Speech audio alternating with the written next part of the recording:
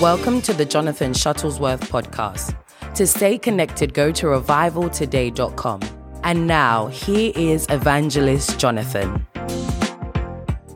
You know, the book of Job, you can be seated because I'm going to get rolling and the thing's going to go off the rails.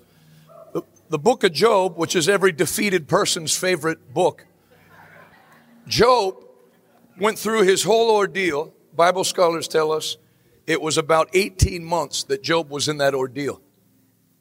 And then the Bible says at the end, Job chapter 42, verse 10, and Job prayed for his friends, and the Lord restored double everything that he had lost. And then it lists everything, family, possessions, and then his health and strength. The Bible says he lived 140 years after that, enjoying his children's children, and the Lord continued to bless him. So I'm not overblowing it. Obviously, Job is not a story that's a metaphor for California, but there's a principle that God is unchanging. And so when that man stood through that trial, then God didn't say, well, you made it through the other side. That's great. No, the Bible says the thief has to give back 7 times what he took. And so I'm preaching to people that whether you know it or not, you have a massive reward coming your way. Every stand you've taken, every seed you've sown, God saw every single thing you did. Whether people appreciate it or not, doesn't matter. The Lord keeps perfect records, and you're going to get your blessing in Jesus' name. Hallelujah. I had people tell me, when you go to California, it's tough preaching there. Apparently, they never met you. Amen. This is easy. So I hope you came in expectation. Say what Oral Roberts used to have people say. Say something good is going to happen to me. Yeah, and then Brother Shambakov, you say what he would say to start his meetings off. Look at the person next to you and say, I'm getting everything for myself. Oh yeah, because there is that element to faith. That sounds crazy if you grow up in a normal church where you're supposed to say, whether I get anything or not, I just want God to touch the people. Let me tell you something. The woman with the issue of blood wasn't there to get the whole group healed. The Bible says she pushed everybody out of the way and said, I'm going to touch him and I know I'm going to be made whole. So you should have tunnel vision tonight that whether anybody gets anything or not, I'm leaving with a fresh baptism of the Holy Ghost. I'm leaving healed in my body. I'm going to leave here and do great things for God, and there's nothing the devil can do about it. If you believe it, can you say amen? So I feel real at home with you. I'm going to share with you some things that I've not shared. But when I woke up this morning, you have that thing going on at the border, which is bad, and the response to it, the lack of response by the federal government's bad. And I just feel like I was telling Magalis just before I came down. I said, one of the things that separated us during the lockdowns is I didn't. Number one, most people went quiet. Obviously, we did check the news and spoke out. But then more than that, you can't just sit behind a desk and tell pastors they need to keep their church open while you broadcast safely from your studio on YouTube. So I said, I'm not just going to tell people what they need to be doing. Let's hold the biggest Easter service that we've ever had, live and in person. And so we announced that. Of course, that's what took us from very small to TMZ calling my mother's house and saying, is your son Jonathan home? She said, no. They said, when's he going to get home? She said, I don't know. They said, why don't you know? She said, because he's 40. So apparently they need to do some more investigative journalism. I don't know whether God gave me that buzzword or what. When I said we're going to have the largest Easter service we've ever had, it's going to be like Woodstock. I said people are going to come from all over the country. It's going to be like Woodstock. Somehow that struck a nerve with the devil. And the next morning, I was on the front page. Back then, my YouTubes would get watched by like 70 people. I didn't think anybody was watching. I thought I was talking like my mom and a couple of my aunts. I didn't know I had enemies watching. And so the next morning, Pennsylvania pastor, which I wasn't, but I guess I guess the devil knew where I was going before I did. Pennsylvania pastor announces Woodstock-like service. I go to my office the next day and I get ambushed by a reporter by the dumpster. He said, what did you mean by a Woodstock-style service? I said, I'll tell you what I didn't mean. We're not all going to drop black acid and roll around naked in the mud. As I meant what I said, people are going to come from all over the place. And it blew up. So we had that service. We had 1,100 in attendance. with a brave pastor named Terry Drost in Scranton that opened his church, took a beating for that after that. And then we kept going. And then I felt the same way with the border thing. We can do check the news and you can sound off, but I'm going to organize something. I don't have it organized yet. This came to me this morning. I haven't made any phone calls, but I have all the connections came to me. We're not only going to do a crusade on the border. You know, there's people from Haiti coming in. There's people from Azure Band coming in. I don't know how you walk from there to Mexico, but they figured out a way. And then there's, whole buses that have been seized are just Chinese nationals. They've never heard the gospel of Jesus Christ. And so I feel like when the devil starts messing, God, there's always a way in the anointing to flip the thing on the devil. Not wait till it's over, to speak to the storm and tell it to shut up, and then go on to the other side and get a blessing. So I made a connection this summer of a nonprofit group that can give you as much food and clothes as you want. So we can have the humanitarian end of it. We can have the prayer end of it. I told Magalis, I feel it. Number one, I've seen Christians, now there's people who go to church that are fakes. Obviously, there's people who go everywhere that are fakes. There's fake bikers. All the bikers are riding, and one guy's like this. And there's fake people in church. I know that. But, they try to paint it on TV like everybody's fake in church, and they're not. If you stick around, don't run out to your car. And I'm not going to run off either. I'll meet every last one of you. If I have to shave in between and shake hands with the other groups, fine with me. I'm honored that you would come from Los Angeles to this meeting in Los Angeles, because even if you live in Los Angeles, it takes an hour and a half to get from Los Angeles to Los Angeles. If you live at LAX, it took you 35 minutes to get here. And so I really am honored. Really am honored. I was watching that video they sent me. I posted on Instagram, people waiting in line and talking and just excited, not just here, but excited to be here. This doesn't have a feel like some church services where it feels like they're having Jesus' funeral. How many of you are excited for what God's going to do?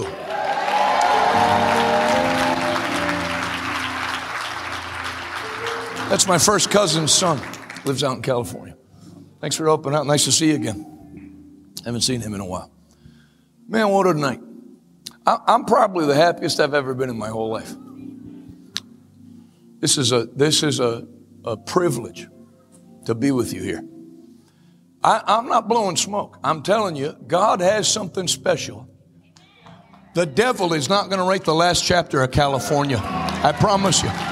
The last chapter is going to be a glorious chapter, and some of you are going to be the main characters in that chapter. Hallelujah. New generation of anointed, strong Californians. Some of you have been in prison. Some of you have been in rehab. Some of you, the devil did everything in his power to take you out. He already hit you with his best shot, and he failed. Now it's time to join hands with the nail-scarred hand of Jesus and make a run and make the devil sorry he didn't kill you when he had the chance. If you believe it, shout yes. So, just real quick. So Saturday 10 a.m. service, which I know that's prime cartoon watching time. But tomorrow's not, I'm here 3 services. I'm giving it all I got, all 3. So it's not like the 10 a.m. I'm going to show up with a shirt with too many buttons undone and say bro and sit on a stool. We're going to hit it. Tomorrow morning is a special anointing service. And then Saturday night will be a blowout service. Then if you're watching back on the East Coast, I'll be back. I think we land at 7:30, 7:45 in the morning, but church isn't until 10. That gives you plenty of time to go to the bathroom, change clothes, and get right to the pulpit. And we'll hit it again. This is awesome. I dreamed of doing this because, you're keeping quite a schedule. Do you know how many times I had one meeting in 6 weeks? And I told the Lord, this used to be my prayer points for the 21 days of fasting and prayer, 20 years ago. Father, if you'll give me a full schedule, I promise you, I'll run for you. I'll preach. I'll give it my all. I'll pray for people. I won't run off to the back when I'm done and eat a cheese tray. I'll bless your people. I'll be your hands and feet. If you follow me on Instagram, I keep putting that song, that old audio adrenaline song. I keep using it as my soundtrack. I want to be your hands. I want to be your feet. I'll go where you send me. Go where you, that's my thing. I still feel that way. It is an honor to be with you. You hear people say, thanks for coming all this way. You thanks for coming all this way. You came further than me. The flight from San Diego to LA was 17 minutes. Amen. You know, you drove a long way to come here, and God's going to bless you. So we have the morning service, and then we'll blow it out Saturday night. And if you know people who need a miracle, they have cancer or whatever else. If I'm new to you, this is the first time you've ever seen me, that sounds insane. But if you talk to some of the people that are around, you know, we document it. We have people. We had a lady at our church that convinced her 24-hour care worker from Buffalo, New York to drive her down. You talk about persuasion. Drive me to this church in Pittsburgh. And she did. And she came there and said, when I walked in, I felt the anointing hit me like a wall. Pastor Kofi prayed for me. 97 pounds, had to be carried to the toilet, bedridden, no use of her central nervous system. And God, she came back, 6 months later to testify. It took her 6 months to get healed. She got healed, and she's wearing high heels, carried her suitcases up to the second floor, went from 97 pounds to normal weight, normal dress, completely healed, completely turned around, all the cancer out of her body. We serve a miracle working God. And you know, not only do we serve a miracle working God, it's not random. Oh Lord, please do a miracle. How many know sometimes we throw prayers up? It's not up to us, it's up to Him. No. Jesus gave very specific instruction. Mark 11, 22 through 24. Have faith in God. For I assure you, who was He talking to when He said have faith in God? The disciples. He had just cursed a tree, and the disciples said, Master, the tree that you cursed has withered from the roots up. Jesus said, that's right. And I'm the Son of God, so don't any of you go trying that. He did the exact opposite because it lines up with the rest of what He taught. He didn't say, lesser works than me will you do, or the same works will you do. He said, the same works that you see me do, you will do, and greater works than these. For I go to the Father on your behalf. Yes, ask anything you want to, and I will, not I might, I will give it to you, that your joy may be full. Hey, Master, you remember that tree you cursed? Look. It's been withered up from the roots. Oh, the tree? You think that's a big deal? You see that mountain? I assure you, you can say, everybody say, I can say. You can say to that mountain, be uprooted. Mark 11, 22 through 24. Be uprooted and cast into the sea. All that's required is that, this is the caveat. Make sure you meet this condition. That you really believe and do not doubt in your heart. Doesn't say don't doubt in your head. Your head doubts all the time.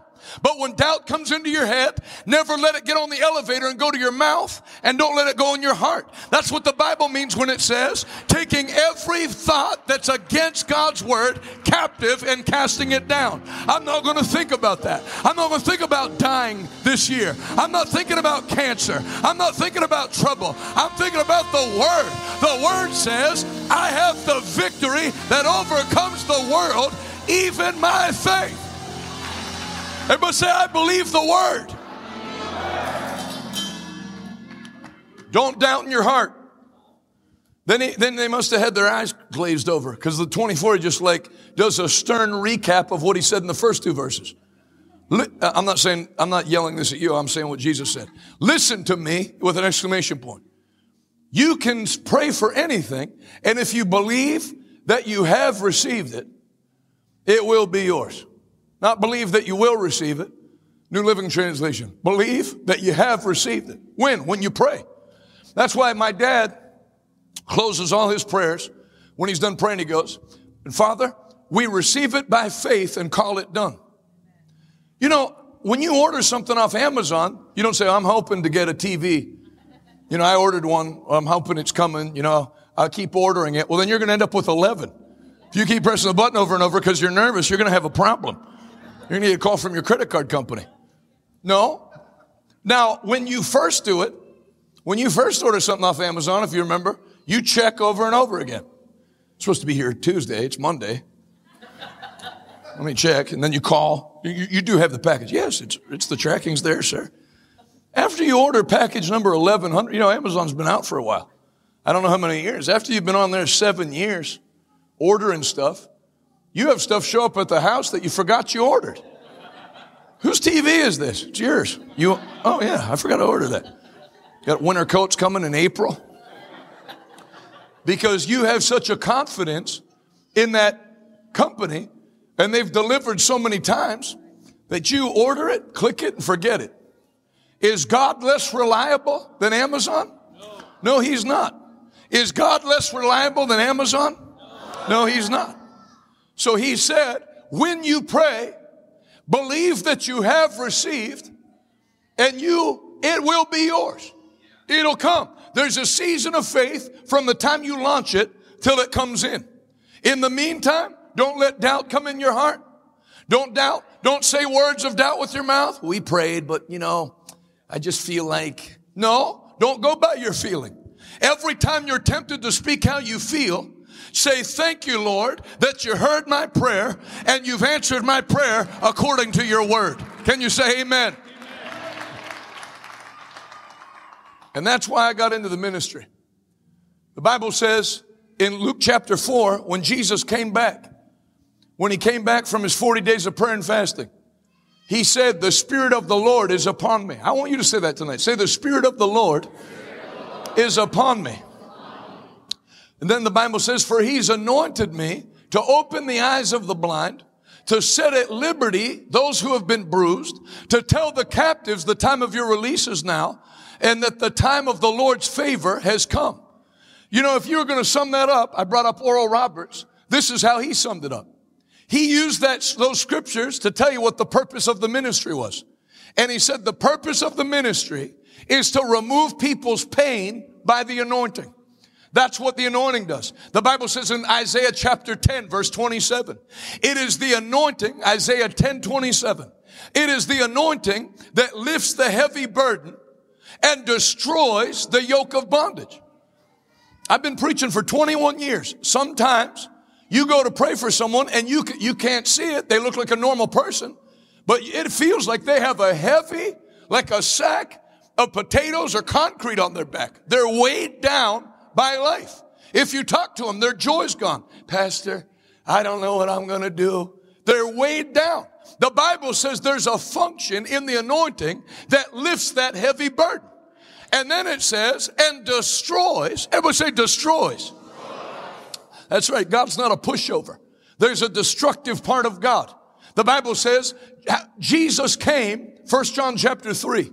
Jesus came to destroy the work of the devil. How did he destroy it? He destroyed it by the anointing. The anointing lifts the heavy burden and destroys the yoke of bondage. What's a yoke of bondage? That's the country we live in. People are bound. If it's not drugs, it's not suicide. I've prayed with quite a few people in 21 years. Brother Jonathan, I dream almost every night of my daughter dying. I dream almost every night of me dying. So they're free from drugs, but they're not looking forward to going to sleep at night because they're bound in their sleep by a spirit of fear. People are bound by all kinds of things. And the world promises an answer, but all they do is put you on what? Medicine. They look to make money off of your problem. I read a couple weeks ago, actually it was during prayer and fasting, from the studio. There's a song on the soundtrack of one of the video games I play, NHL 24. And they have a new song on there that's out, that's a popular song. You should hear the lyrics. It's a fast, upbeat, positive sounding song. The lyrics, the guy's basically saying he's going to kill himself. The whole chorus is, why is this medication doing nothing? What's wrong with me? That's how people are. They have money. They have a place to live. They have Wi-Fi. They have air conditioning. But all the things you get on the outside can't do anything for your inside. There is a hole that man has that until he has a relationship with God, he remains empty. But tonight, you're going home. There's not going to be a void on the inside of you. Jesus, you're going to carry him home. You're going to carry Jesus home with you. You're going to carry Jesus out the door in the mornings when you leave. If you believe it, can you shout amen? And that's why I got into the ministry. I didn't get into the ministry to give speeches or lectures on how successful I am and how you can be successful too. Jesus came. I came to fulfill. What's the point of being in the ministry? Why did Jesus leave? You think it's better if I stay on the earth, but it's actually better for you if I go than if I stay. For if I stay, I cannot send another. He is the Holy Spirit who's with you now, but later will be in you. You're to carry out my work. That song I play all the time. To be his hands, to be his feet. I was in San Diego last night. Some of you were there. I didn't run off when I was done preaching. We had everybody in the auditorium line up, and I prayed for every single person that wanted prayer. And I'll do that tonight because people need help. Most people didn't have moms like I had that prayed for them every night and tucked them into bed and everything going on okay at school. Anything you'd like to pray about? Let's read a scripture before we go to bed. People didn't have that. But a lot of the kids here are going to have it because you're not going to carry on the unbelief of previous generations. Your household is going to be a household of the Word of God, of faith, of prayer. It's going to be a different California, my friend. That's a fact. So you help people. Jesus taught, then preached, then healed. And he laid his hands on all the sick of the village. I've done that to the best of my ability. I can't make people come out. I haven't been able to draw the kinds of crowds Jesus has been able to draw yet, but I'm not finished yet. And I'm going to keep going. And when you finish, people need prayer. I did that meeting in Pittsburgh at the soccer stadium. I just preached the salvation message. I was doing a crusade, gave an invitation to receive Christ, and went to leave. I didn't want, maybe it's my own fault. But I maybe from TV and public school, I thought, okay, I'll preach. That's enough because people don't even supposedly like that. I'm not going to start laying my hands on people's heads and speaking in tongues. That's too far. But you know what? I go to leave. First lady, excuse me. This lady, first time, never been to church. I was going to say it's our first time in church. We were at a stadium. Excuse me. My child has leukemia.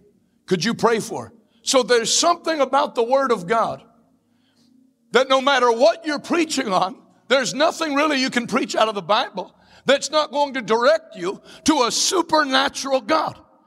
And not just he's up there somewhere and has supernatural power, a supernatural God who has all power and loves you. Now God loves all of you. But I also know he loves me. Everybody say, God loves me. How much does God love you? So much that he spared not even his only son. He didn't just drop a bunch of books down from heaven. He sent Jesus in the flesh to shed his blood for me so that I can have a relation, not so I can get my name just in a book and go to heaven. Although if that was all it was, I'd still sign up. But so he could have a relationship with me. Walk with me. What did he do with Adam in the cool of the day? Walked with him. He loves you, cares about you, cares about what you care about. Having a daughter changed my ministry because to just watch her care about things, and when her mom prays with her at night, I said her mom like we're divorced. My wife prayed with her at night. I notice every time Camila gets in trouble at school, it's your daughter did this. I thought we made her together. It was my daughter. When I hear him praying, Camila asked for the most inconsequential things. I'd like a fish. I'd like a fish tank. I'm telling you the truth. And then the next week, when I put on Facebook, our daughter asked for it. I could buy one. Maybe we would get her one. But before we have a chance, oh God, I'd love a fish and a fish tank in Jesus' name. Now, if you have an old religion, well, what do you need that for? There's more important things. You know what? When you're all powerful, you can deal with the Syria crisis. You can deal with what's going on in Israel. And you can give a little girl a fish without batting an eye. Because he's not limited. He's not your stepdad that's, I got a lot going on right now. He's Jehovah Jireh. He's Jehovah Rapha. He's God Almighty. El Shaddai. The God of more than enough. And he's got plenty for everybody. Can you say amen? And want someone to give a fish tank and a fish. Hey, I know it's kind of stupid, and I'm sure you probably already have it, but I'm telling you, when I was praying, I felt the Lord speak to me to give you a fish tank. No, it's not stupid. It was a request was put into heaven and you heard from the Lord. And so if God, what did God do? If God takes time to mobilize people to do something like that, how much more for things like ovarian cancer, blindness sitting in on one of your eyes? I'm telling you, don't repeat what you've heard on TV. When you get older, certain things go wrong with you. No, that's not a scripture. Whatever you came in here with, that's what I was up in my room doing, not just getting dressed. Lord, whatever any of these wonderful people from California came with, whatever problem they've been afflicted with, let the anointing tonight lift every heavy burden and destroy every yoke of bondage. Some of you will never touch alcohol the rest of your life after tonight. Some of you will never have another debilitating, sad thought the rest of your life. You are leaving this room free by the power of the blood of Jesus and empowered by the fire of the Holy Ghost to live in victory over the devil for the rest of your life. One more time, if you receive that tonight, take 15 seconds. Clap your hands, all ye people. Shout unto God with the voice of triumph. Come on, give Jesus a great praise in California. One more time, shout aloud, hallelujah. Well, say something with me. Say, the Lord is good, and His mercy endures forever. Yeah, and that goodness works anywhere. You don't have to be in a church. You can be in a hotel ballroom. You can be in a soccer stadium. You can go down, like we're going to do. We're going to go down on the border. We're not just going to pass out clothes and stuff. We're going to preach to people that are coming in from nations that have never heard the gospel. And I bet you, I told Magalis upstairs, I bet you if we announce that, I wouldn't be surprised if we get 1,000 people that sign up, not to attend, to come and work. Christians are great people. It's like they want to do, and there's either nothing to do that's given to them to do by the leadership, or they're actually quashed by the leadership. Oh, I know you went to that meeting Friday night and got all wound up. But you can get yourself killed going down to the border. You can get yourself killed going to Compton. Get yourself killed. People are nuts. Not you, other people that don't live here. People are absolutely nuts. I heard you're going to Angola with Bishop Dag Haywood Mills. Is it safe there? Is it safe in Chicago? Where's safe? Anywhere my 2 feet are standing is safe. For He orders His angels to protect me wherever I go. I'm telling you, you're not going to live a life of avoiding risk. You're going to step out of the boat from tonight. And as you step out of the boat, you're not going to fall into the water. You're going to find the Word of God keep you on top of that water in Jesus' mighty name. I said in Jesus' name. Hallelujah. Hallelujah. Somebody say, I'm stepping out of the boat. I'm not saying stuff just to fill time. What I just said, I'm repeating to you. Some of you are going to step out of your boat after tonight. And it's going to look like you're going to sink, but you're going to find like Peter found. As long as you keep your eyes on Jesus, that word that He told you is going to keep you walking on the water that would drown anybody else. Most Christians are risk adverse. But I'm not talking to those people tonight.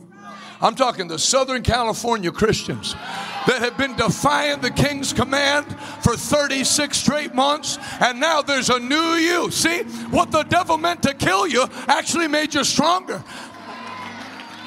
When that thing hit in 2020, I thought to myself, why does this have to happen? Why can't we just go on to doing what I was doing in 2019? I liked it better than, you know what? Looking back on it, biggest mistake the devil ever made. Because Christians are so asleep and materialistic in Southern California. Now they're not. Now they're on fire. The devil has created a major problem for himself. Can you say amen? I even heard Governor Newsom in an interview said he didn't know what to do because his oldest son's been listening to Joe Rogan's podcast and going in the other direction. Let me tell you something. The devil is a professional screw-up. He doesn't have the capacity to take this great state out. There's enough firepower in this room to run the devil clean back out of California. God's going to give you fresh fire tonight, fresh anointing tonight to trample on the enemy as if he was dust under your feet. So rejoice and be glad, for the Lord has given you the victory. Can you say amen? So I'm going to get that thing rolling on the border. I'll see you there. We'll have a good time. We're going to roll. We're going to roll like a 3,000 deep crew.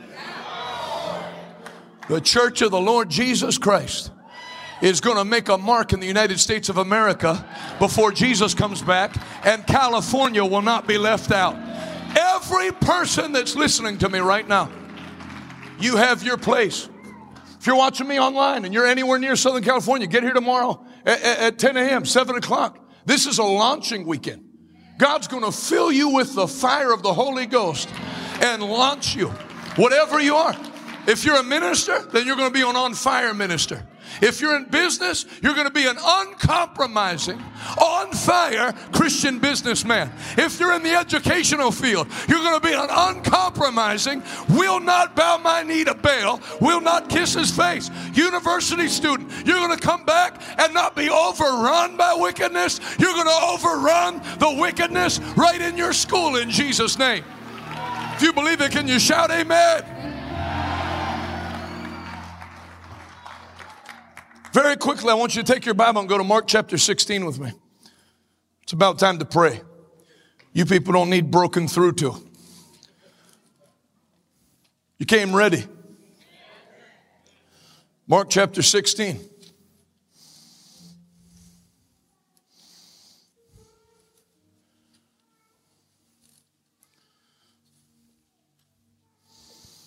Mark 16, verse 14. Still later, when Jesus appeared to the 11 disciples as they were eating together, he rebuked them for their stubborn unbelief because they refused to believe those who had seen him after he had been raised from the dead. Then he commanded them, go into all the world and preach the gospel to who?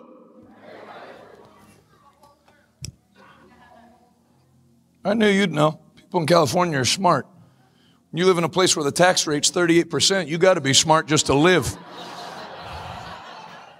Find creative things to do with your money. Amen.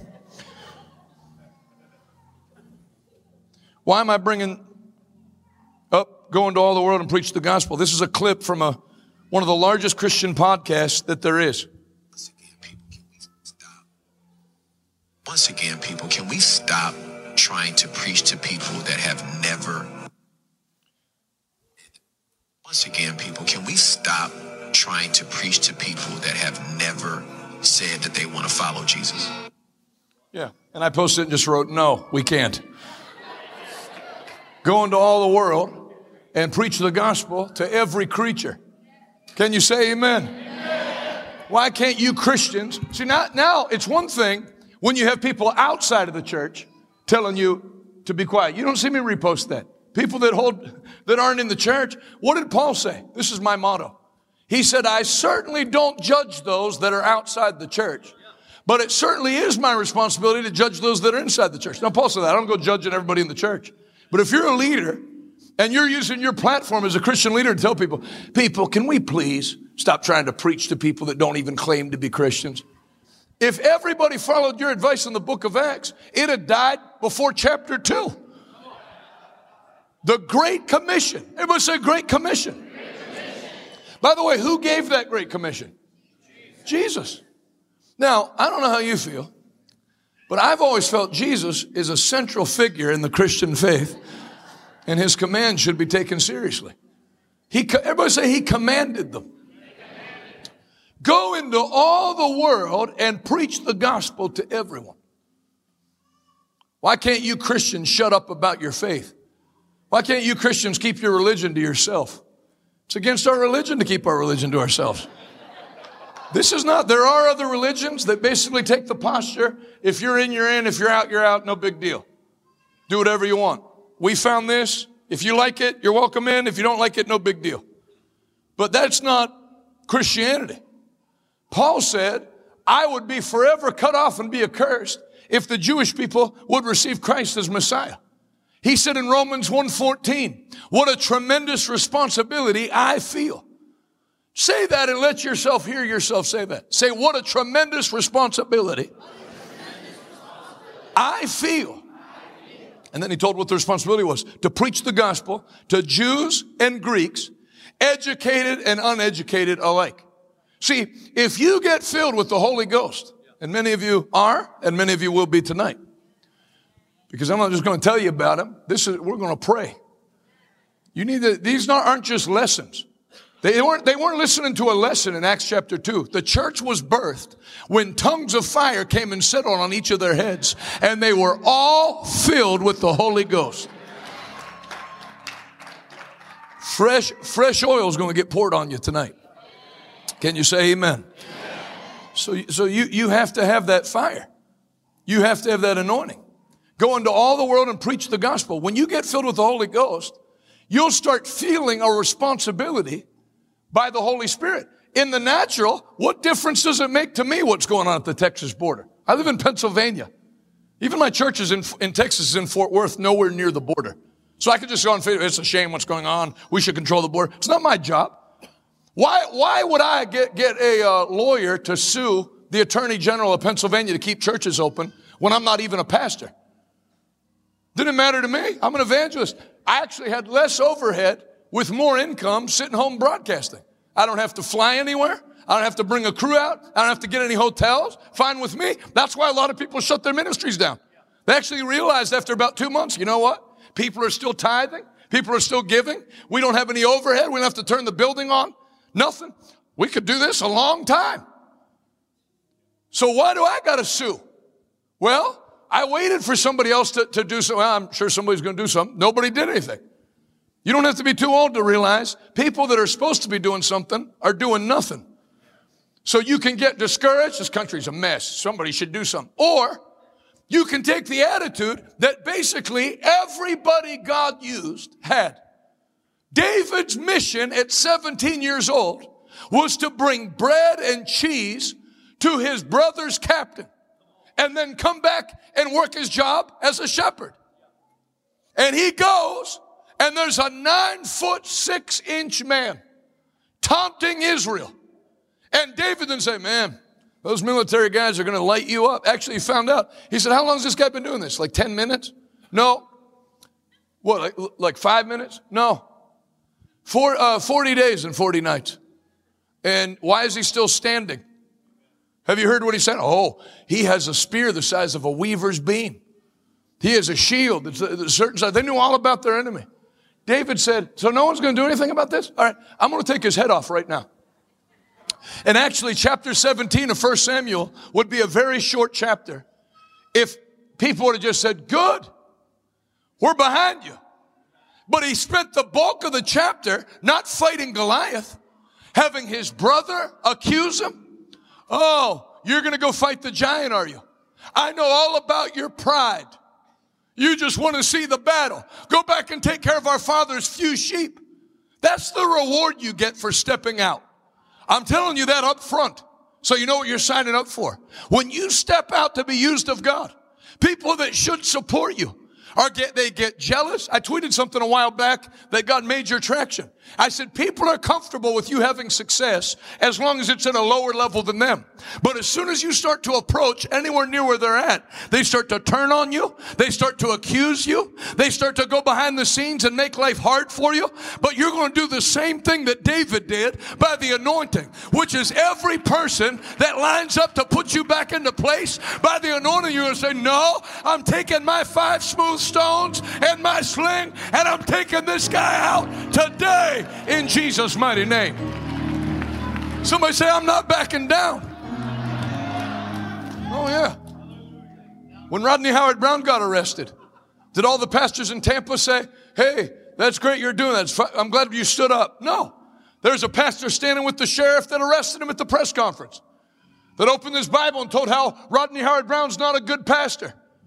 Pastors lining up to Jonathan's having that Easter service. He just actually wants to get his name out there, and he's being selfish. People accuse you because very few people are gonna actually go, you know what? I've missed it. I've been a coward. I should be doing what this guy's doing. So then rather than do that, they come up with some reason. You have pride. You're arrogant. There's going to be people that come home tonight that are in this meeting that are going to get criticized for sitting here. How'd you get her that thing? What did he talk about? I don't think you have to go out to the exhibit. I don't know why you go to that thing. I don't know why you'd go all the way out there for that. Meanwhile, you've been driving somewhere for an 8-year span before this, drinking yourself blackout drunk, sleeping with people. Nobody ever sat you down and told you, hey, I'd be careful doing that. No. As long as you're compromised, as long as you're in sin, nobody had a problem with it. But the second you step out in faith to do something for God, everybody rises up to put you back in your place. But I got news for those people. You're leaving here tonight with something they won't know what to do with. You're coming back not having heard a lesson. You're coming back with the same spirit that raised Christ from the dead, on fire to do great things for God. Come on, I hear an army in here. I hear an army in here. Oh, clap your hands, all ye people. Shout unto God with a voice of triumph. Somebody shout hallelujah. Hallelujah. Go into all the world and preach the gospel to everyone. Anyone who believes and is baptized will be saved. But anyone who refuses to believe will be damned. And these miraculous signs. Now, whether you like this being in here or not, it's in here. Say with me, these miraculous signs will follow everyone who believes. One more time. These miraculous signs will follow who? No, I can't say that. There's no way it says that. Miracles died out with the last apostle. What does the Bible say?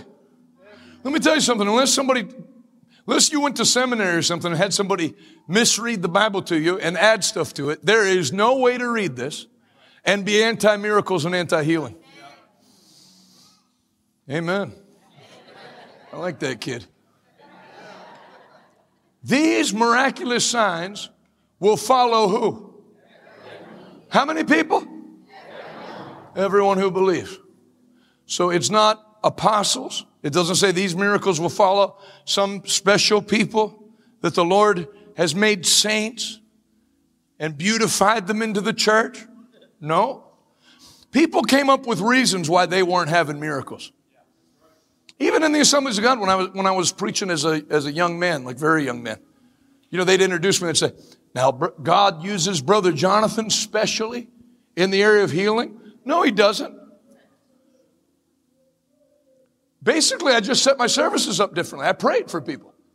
I didn't rush off to the back. Hey, come with us. You must be tired. Let's get something to eat. No, I actually don't want to get anything to eat. That can wait. Because that old preacher in Louisiana said there's a broken heart on every pew. And you realize sometimes people come to church and they've told the Lord, I'm going to go there and see what happens. But if things stay the same, I'm going to kill myself tonight. Sometimes you have a couple come that has made up their mind they're going to get a divorce. And somehow, probably by the Holy Ghost, they drove by a church and said, let's go there Wednesday night. They're having a meeting. Let's just see if anything happens. And if not, then we're going to shut the family down. You take the kids. I'm out of here. And so I'm not preaching to people that are looking to have a 28-minute message and then be having mimosas with their girlfriends at brunch. I'm looking for people, that I need God to do a miracle for me.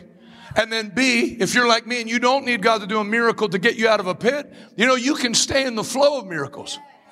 Elijah didn't need a miracle to outrun the king's chariot. God just added him strength, supernatural strength for the journey. Philip didn't need to get translated to another place. He wasn't in need. God just translated him. So you're going to get a miracle tonight, but the flow of miracles is not going to stop. I said the flow of miracles is not going to stop. You're going to walk in miracles from now till when Jesus comes. An unbroken flow of miracles for the body of Christ in California. If you believe it, can you shout amen? Everybody say, miracles belong to me. One more time convincingly, miracles belong to me because I'm a believer. What if I got to heaven and found out I wasn't even an evangelist or a pastor? I was just a believer, doing what God said to do, discipling people, preaching the gospel, all that stuff. I don't care about any of the other stuff. Ask Abraham that travels with me. Hey, we're going to put you in the green room. We'll leave you alone. Somebody opens the door. Sorry, I didn't know you were in here. Yeah, I'm not manufacturing heroin. I'm not naked. You can come in. I'm a believer. You're my sister in Christ. You're not the helps trash emptier, and I'm the mighty pastor. Amen. I don't know. I haven't had a chance to tell you this, but you probably already know. Sarah that's on the front row, I was preaching in India. She saw me on Check the News. She wasn't born again. She liked me yelling at Gavin Newsom. That seems to be a great unifier in this state.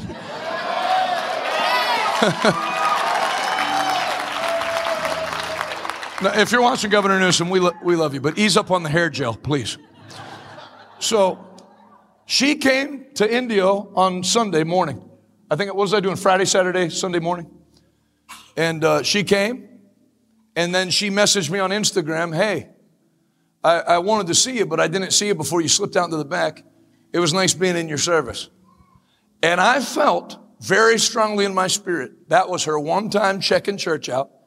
And if I let her go down the road, she's going to go down another road. And I wrote her back. I said, come back, do a U-turn and come back and come meet my wife and I in the back room. And she did. And came back with her son. We talked for a while and prayed. And then she messaged Dallas after that, which is nobody's business. So I'll leave it about major changes she made. I knew that was a divine encounter. Then now she's volunteering at this meeting. Her son digests the word all day long, every day. And they're living on a different level by the power of Jesus Christ. That's right. Somebody say this. Say, I'm a believer. I can save you a lot of time paying entry fees to goofy conferences. What spiritual gifts do I have? At this conference, we're going to have you fill out some paperwork and we're going to find out what spiritual gifts you possess. Say this, I'm a believer. And the Bible says, you don't have to say this part. The Bible says, these signs follow how many who believe? Oh, in my name, they'll cast out devils. That's supernatural. They'll speak with new tongues. That's supernatural. They'll lay their hands on the sick and the sick will recover. If they drink any deadly thing, it will not harm them. And they'll take up serpents with safety. That's 5 supernatural signs. And the Lord worked with them, and the disciples went everywhere and preached, and the Lord worked with them, confirming what they said with signs and wonders. One more time, say, I'm a believer. I'm a believer. Say, as a believer, I'm a candidate for the entire power of God to flow through my body, to flow through my mouth, to flow through my hands, to accompany me everywhere I go. Do I have the gift of healing? You don't need the gift of healing. If you're a believer, the Bible says these signs will follow all who believe. They'll lay their hands on the sick, and the sick will recover. You don't need the manifestation of the gifts of the Spirit to heal somebody. You being a believer with Christ on the inside of you gives your hand power to lay your hands on the sick and the sick recover. Am I an evangelist, do you think? Who cares? What difference would it make? Every believer is to go and tell people about Christ, true? Yeah. Then if you start seeing a bunch of people group up to hear about Christ, And before you know it, there's like, wow, where did all these people come from? Then yeah, maybe you are. But what difference would it make? I'm going to tell you right now, everything I'm doing in life isn't because I took a personality profile test at a charismatic conference and they said you have giftings to be an evangelist. If I took that test with a speech impediment and braces on my legs, they wouldn't have told me I had a speaking gift. They'd have told me the exact opposite. Not everyone has to speak. There's other things you could do. The pulpit needs flowers in front of it. You can help with that. By the way, whoever did that, please don't. I needed some type of example. One lady weeping in the back.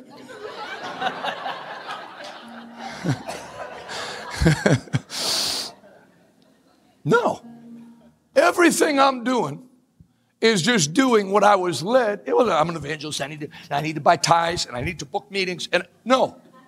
As many as are led by the Spirit, they are the sons and daughters of God. I was 8 years old, and an angel came to the room. That did help. Jonathan, God has reserved you for this last period of time to be an evangelist, to call men and women that are now in darkness into the light, for soon it will be eternally too late. Do you understand? I said, yes, with my speech impediment. But 2 years later, all the sounds I couldn't say, after the speech therapist quit, they all went away. And God made my mouth able to do what He called me to do. Because your weakness gets perfected in His strength. Don't worry about what you can't do. Concern yourself with who's on your side. And I came to tell you in California tonight, the Lord is on your side. And because He lives, you can live like He lives.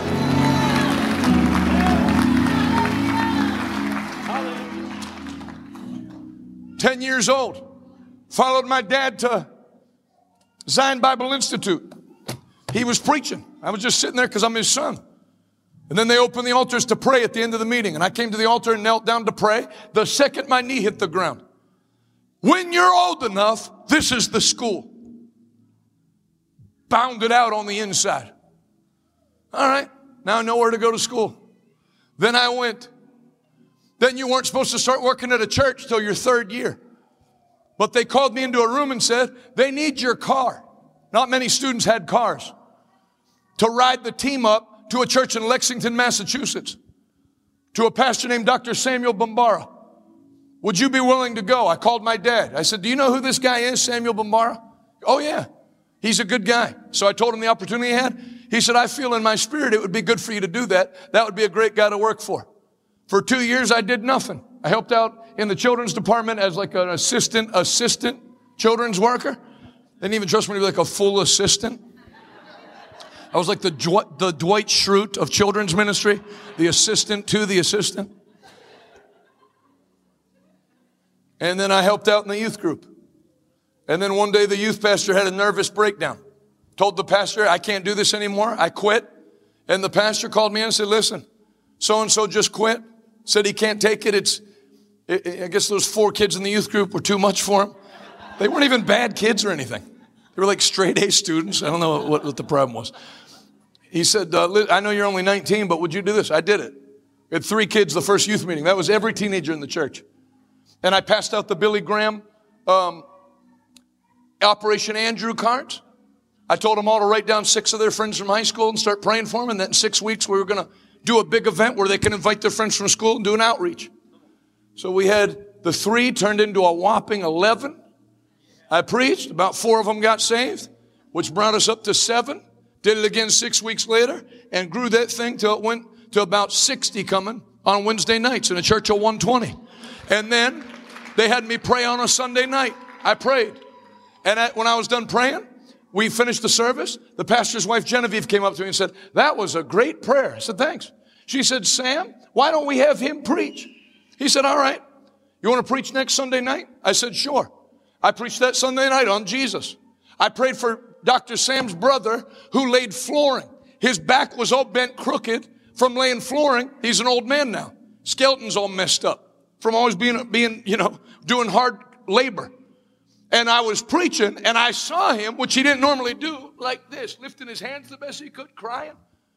And I said, without thinking, now I'm going to operate in the gifts of the Spirit. No. I saw that guy and was drawn to him. And I said, come here. And I prayed for him. And I'm telling you, I didn't do a good job concealing my surprise that my prayer worked. Because as I was doing my textbook Assemblies of God prayer, I meant it from my heart. Oh, Lord, I ask you right now, I'm like mid-sentence, and you start hearing the bones pop and snap, and I could feel them shifting. I wasn't even going to pray for that. I was going to pray like a safe prayer where if he didn't get healed, they couldn't blame my prayer because I just asked for the Lord to like be with him in his old age. So it must have been his faith. But I prayed. I had enough faith to pray. And when that happened, he was crying. And then he lifted it. He said, look. And his brother was crying. And everybody that knew him in the church was crying. And so they said, why don't you do all the Sunday nights? And so that was my junior year of Bible school. So I'd drive an hour and a half up to Boston and do the Sunday nights. Then he asked me to do a Sunday morning. I did a Sunday morning. Then he started having me do every third Sunday morning. And God put me there and gave me experience preaching to Boston people that were like this. So it taught me to be a good preacher. You got no cheap amens. People stared you down. People treated you like you came in from another religion. And I had to learn to preach. And when I got out of there, I had nowhere to go. And I said to the Lord, now listen, I've done everything you called me to do. I'm not going to get on the phone and start calling people. Excuse me, do you know my dad and my uncles? I'm related to them. I'm out of Bible college. Can I come preach? I said, I've done everything I asked you to do. I'll do everything you asked me to do in the future. But I ask you to now open doors for me. I get a call from a youth pastor in New Brunswick. Hey, we're having a youth camp. Somebody told me about you. Would you come up and preach our youth camp? I did. Then a pastor that was in New Brunswick, Canada said, heard you did that youth camp. Before you go home, will you come preach Sunday at our church? And I did. Then a guy called me 2 weeks later. Hey, 3 of my grandkids were at that youth camp that you preached. I pastor in southern Maine. Would you come and preach for a week at my church? And I did. 3 women came up there from Vermont. And then I got invited at that church. And I went. And then I kept going. And then to skip a lot of time, 2014. I'm going to tell you what brought me to California. Everybody say, be led by the Spirit. Now say this, as many as are led by the Spirit, they are the sons and daughters of God. So now you can say 2 things. Say, I'm a child of God. I'm a believer. I have access to God's supernatural power. And I have access to God's leading. You want to know what God's leading feels like? What made you watch an insane AI-generated Dr. Dre Snoop Dogg video and say, I'm going to that? I guarantee it wasn't your head. I guarantee your head was going, why are you going to that? I don't think this guy's all there in the head. But something on the inside of you said, no, I belong at that place.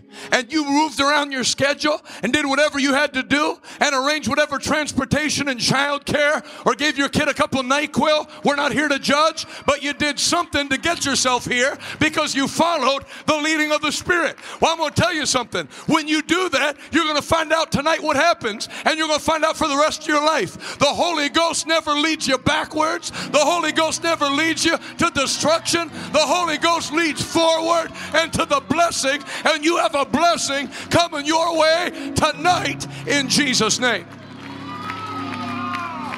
Somebody say, I'm led by the Spirit. You want to know what brought me to California?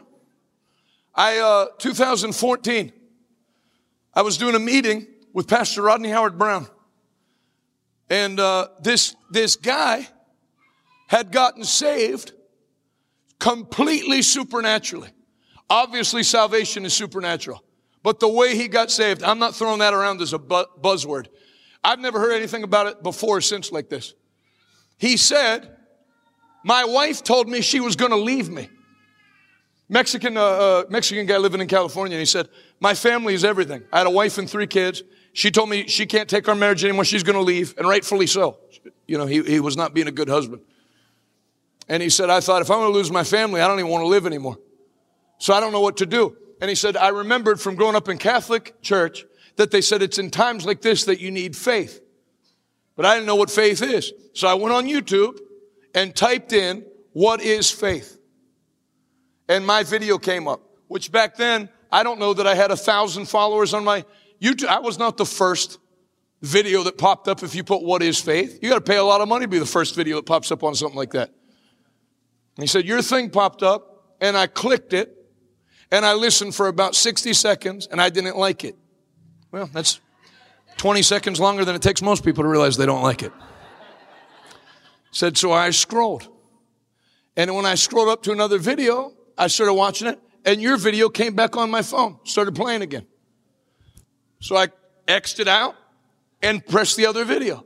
It played for a little bit, then yours came back.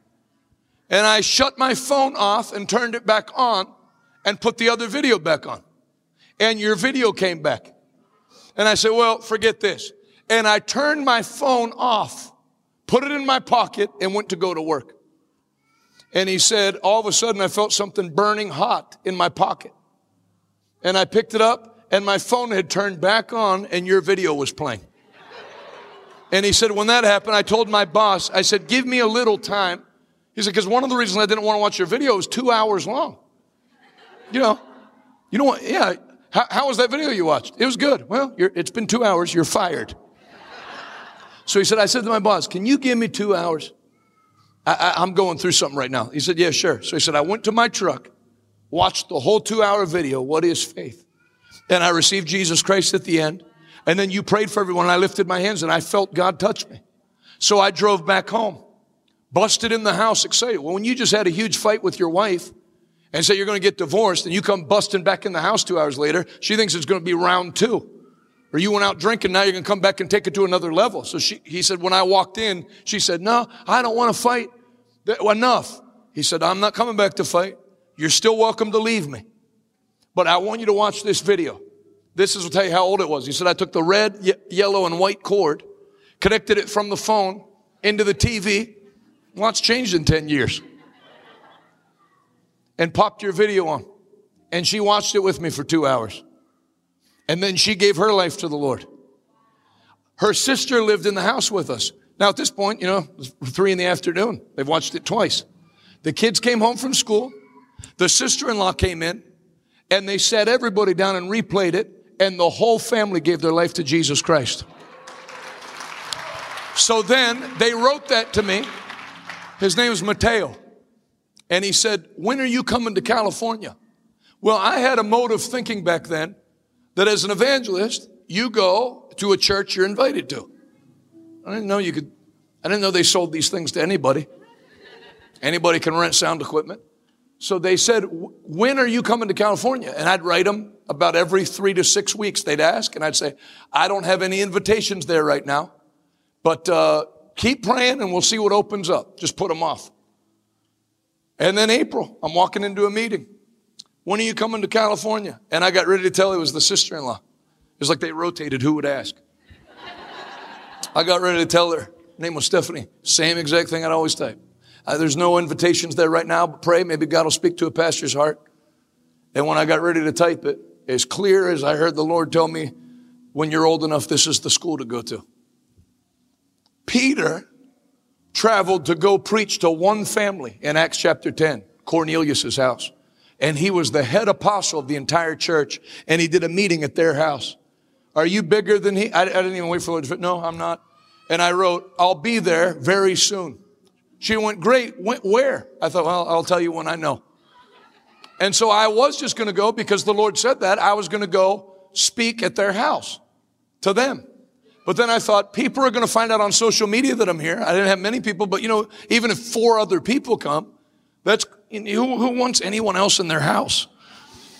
And then they use your bathroom. They break the faucet.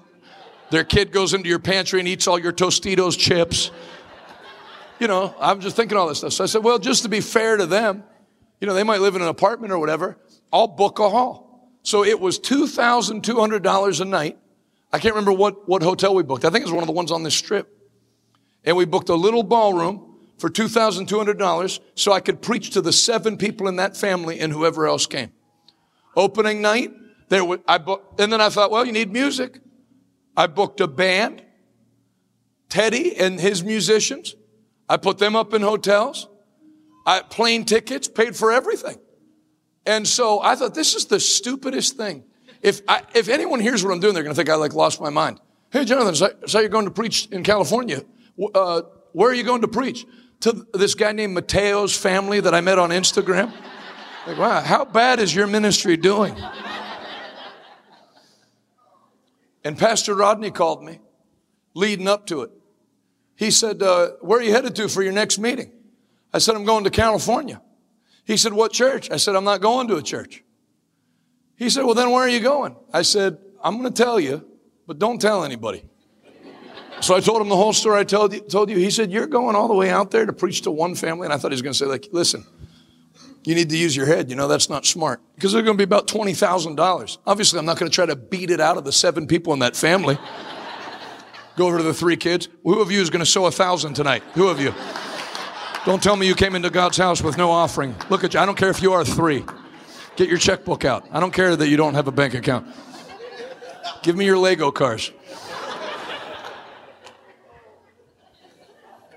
And there's no way to recoup the money. Pastor Rodney said, wow, that's one of the most awesome things I've ever heard. Then he spoke in tongues on the phone. Then he said, I'm going to give you a word from the Lord. Because you obeyed God to go visit that family, God's going to open a whole city to you. I said, praise the Lord. You know, I was just glad like somebody who was more seasoned didn't think I was nuts. So I go there. I did what I was so happy. There weren't 7 there. There was like 40 some people. I think my cousin's son that I hugged earlier, I think he was there and his dad. And a bunch of other people came. And then it grew to like 60. I did 3 services. I think I did Friday, Saturday, and Sunday morning. And it grew from 40 something to 60, which I was expecting 7. So I felt like Billy Graham and Oral Roberts wrapped into one. Look at this crowd.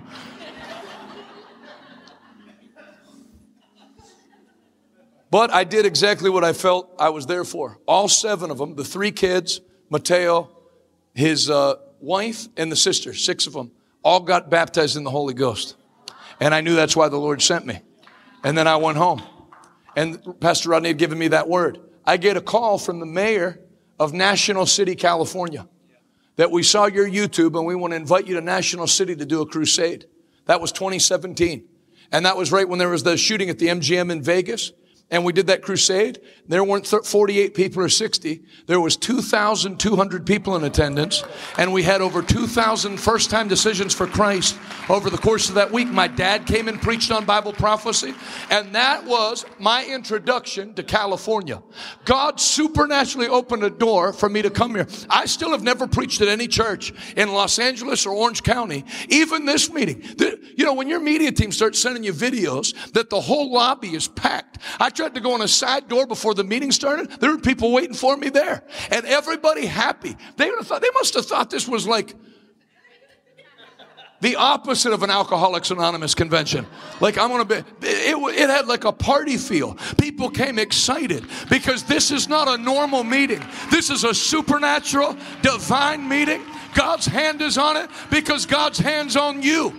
God didn't bring you here so you could hear some stories and hear some scriptures. God brought you here because He's going to fill every last one of you with the fire of the Holy Ghost. You're not going to watch California get changed by the power of God. His power is going to flow through you and bring a change to your generation in Jesus' name.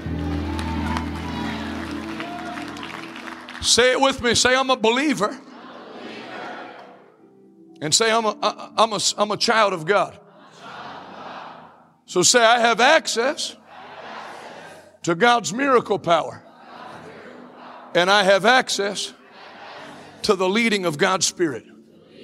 Now lift your hands in your seats and just begin to thank God that those 2 things are going to operate.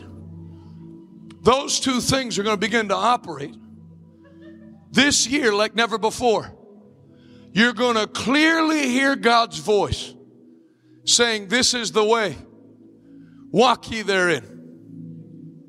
And then every time you're faced with an obstacle, the power of the Holy Ghost is going to kick in on you.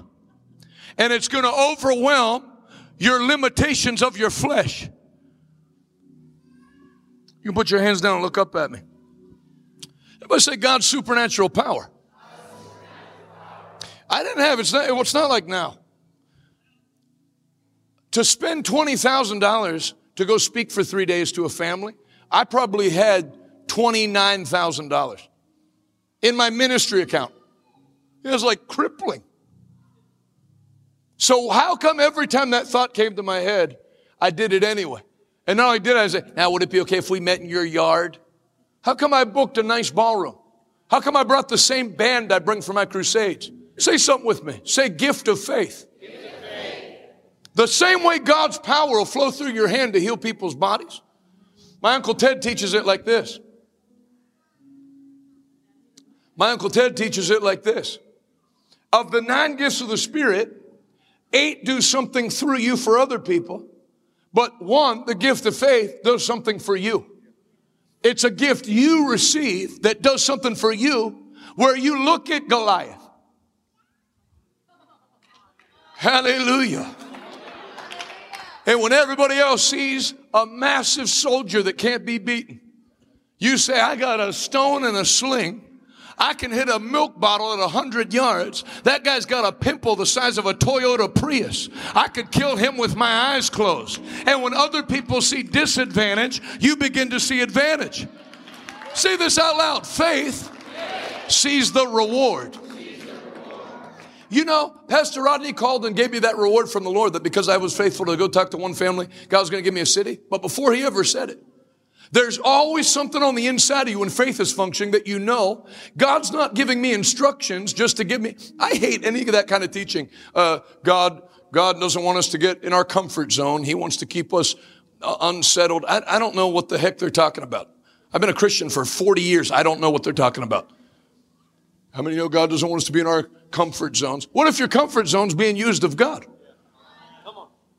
I'm very comfortable going to the border in a few weeks, a few months, whenever we end up going and do what we're going to do. I get uncomfortable sitting around for too long. And I'm a very peaceful person. I could sleep anywhere. I'll sleep on the plane. I'm as peaceful. I'm like Daniel in the lion's den, asleep. Peter in prison, asleep. It's not, I'm nervous. But I like God giving me an assignment. I was glad when day 12 of the fast. Go to the West Coast. Tell the people there I love them. Well, who's going to show up? Who cares? Do you see Nikki Haley's political rallies? No one shows up there. She keeps doing it. She's spending $130 million. She's not embarrassed. You know, you think I'm joking around, which I am kind of, but that keeps people back. How many do we have registered for LA? What if the room's empty? Then it's empty. Who cares? Who are you trying to impress? What's Reinhard Bonnke watching from heaven going, I had 1 million people in Lagos. If you lose the fear of people and the wanting to impress people and just step out and do what God's called you to do, not caring what you look like, not caring what people's reaction is, but being able to lay your head on the pillow at night and say, I obeyed God. I did what he called me to do. I did what heaven assigned my life. That is where the joy of life is.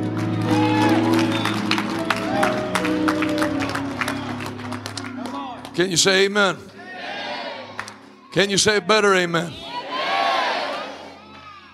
Lift your right hand to heaven and close both eyes. Say, thank you, Father, for a grace to hear your voice and then do what you say, not caring what others think. My brothers and sisters, and I mean to sound like a cult leader, but you are my brothers and sisters in Christ. I don't care. In fact, when I lay hands on you tonight, I'm going to impart the spirit of I don't care. You know, that spirit of I don't care is why about 80% of you are here and like me anyway. That guy doesn't care. I do care about one thing. I care very, very much what God thinks. And I care not at all. When I say I don't care at all, I don't mean in a rebellious, I don't care. I really don't care. If you watch me on my Instagram live today, a guy said something disrespectful. I said something back to him. He said, I'm 69 years old. I've never had anybody talk to me like that before. I said, well, now you have. If you're waiting for an apology, you're going to be waiting a while. I'd say it again. I don't care. Jesus didn't go back and find the Pharisees and say, now listen, I know I called you guys whitewashed tombs full of dead man's bones. I haven't eaten in a while. I think, no. I'm not talking about being a jerk and going around and insulting people, but I don't care. God can only use you to the level of criticism you're willing to handle. For your own good. Because God's not going to put you in a mental institution because he used you at a level where you're not. If you can't handle attacks from your mother, I'm not talking if you're 6, I'm talking if you're 50. You know, we do like that kind of church, but my mother, how old are you? If you can't handle attacks from your own house, before David killed Goliath, he had to overcome what his brothers thought of him. He had to overcome the taunts and jeers of quite a few people, enemy's camp and his own camp. When Pastor Rodney got arrested, he told me one time, did you know you're the only one that returns my phone calls or texts right now? Everybody went missing. Oh yeah. When you're high, everybody wants to come find you. When you're low, nobody wants to come see you. They criticize. They have something to say. They criticize Jesus. They criticize him in Mark chapter 6. But I have the ability, because you can only give people what you have. I do have something in my spirit. We're taking this stuff for a long time. I'm a Pentecostal preacher's kid that went to public high school. I don't have any feelings left. I haven't had any feelings. How do you feel about that? I don't know what feel is. I just know what the Lord said. Do it. People are going to talk. And when you stop caring, I don't care. I mean, really, not caring. Like if a 4-year-old kid right now pointed at me and went, I don't like you. I want to go, well, why?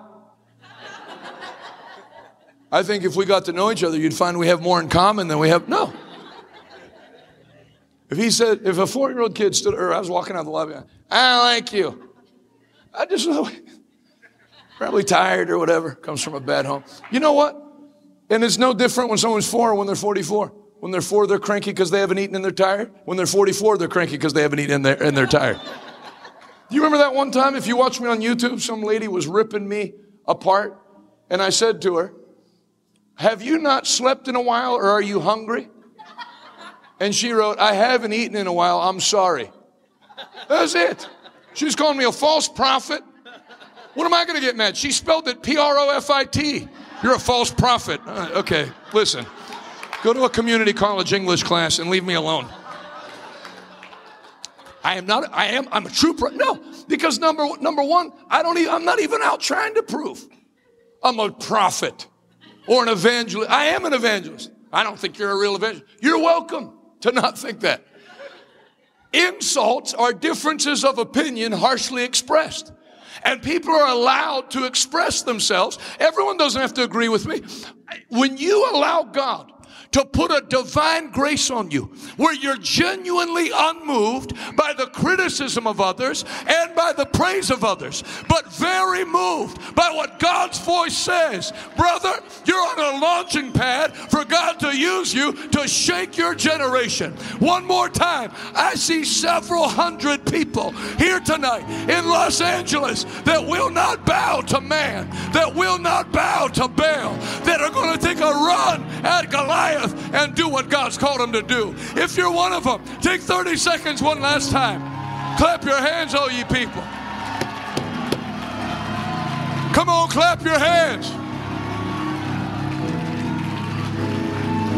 Come on, give Jesus the highest praise.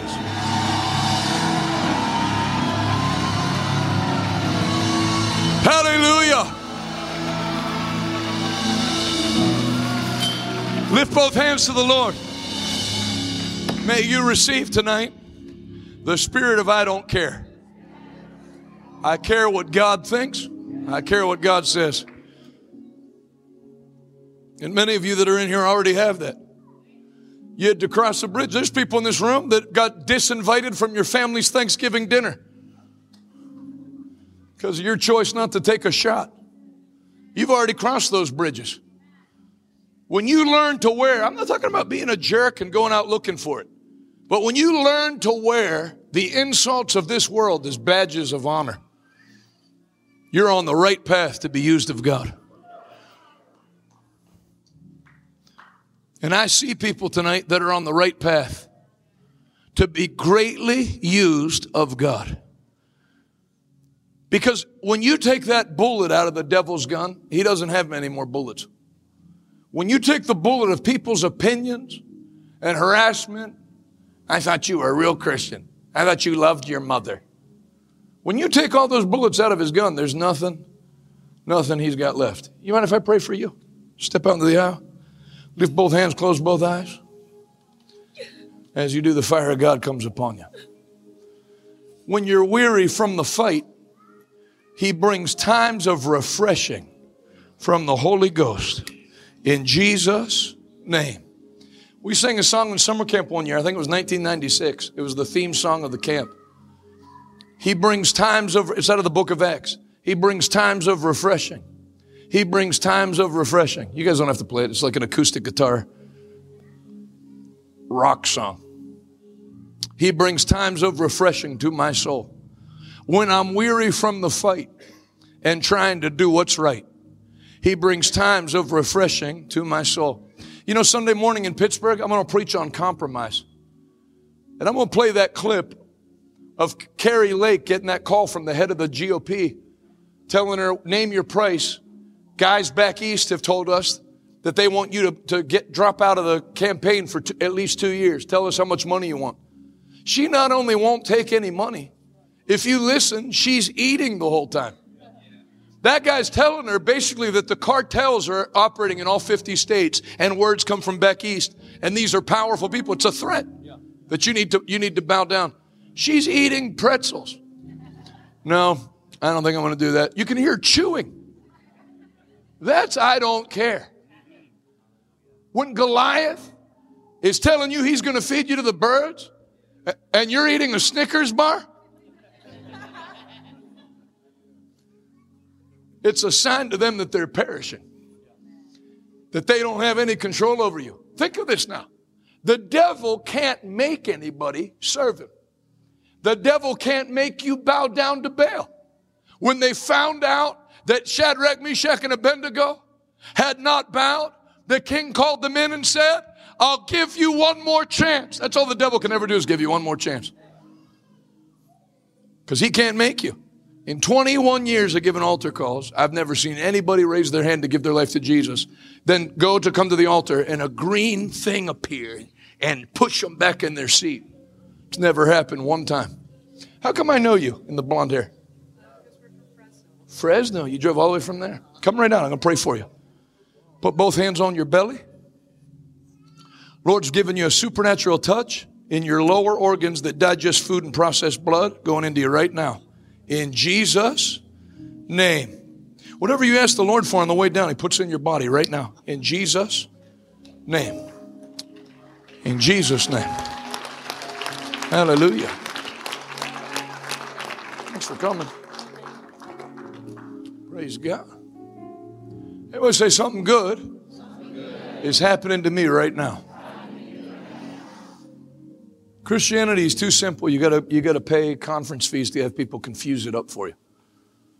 Hear the voice of the Lord. Do what he says. And when you do what the voice of the Lord says, he'll never have you do it in your own strength. That's what the operation of the Holy Ghost is. It's him giving you and coding you with his divine strength. Hallelujah. To do what you couldn't do at all. That's right. With ease. To do what you couldn't do at all with ease. Before you know it, you're holding Goliath's head in your hand like a Louis Vuitton purse. You go, what in the world just happened? What is this? You keep going. And everything with God grows. First the blade, then the ear, then the corn on the ear. First time I came to LA 10 years ago, 46 people, and I was psyched. That's a 90s word that means excited. There ain't 46 people here now. Then the day will come, we'll make jokes about this meeting. We're in a much bigger venue. So remember when we were all praising the Lord because we had 400 people in that ballroom? It's just going to keep going up. So it's going to keep going up. I'm going to pray for him, but before I pray for him, let me pray for you in the white and black. Come right out. A lot of times when you use your faith for somebody else, it brings a reward to you because what you make happen for others, God makes happen for you. When you deal with a long-standing battle, it wears you out. But when you're weary from the fight and trying to do what's right, He brings times of refreshing to your soul and to your body. Be healed in Jesus' name. Let me pray for you, second, black hair and glasses. Then I'll pray for the other two. How'd you find me? Where do you know me from? Dr. Rodney. Oh, yeah. I've heard of that guy. Lift both hands. Close both eyes. As you do, the fire of God comes upon you. I don't throw around words. I'm telling you, you will be used greatly in this last day move of God. People will wonder who that is. You'll be a sign and a wonder to your generation. In Jesus' name. Let me pray for these two gentlemen.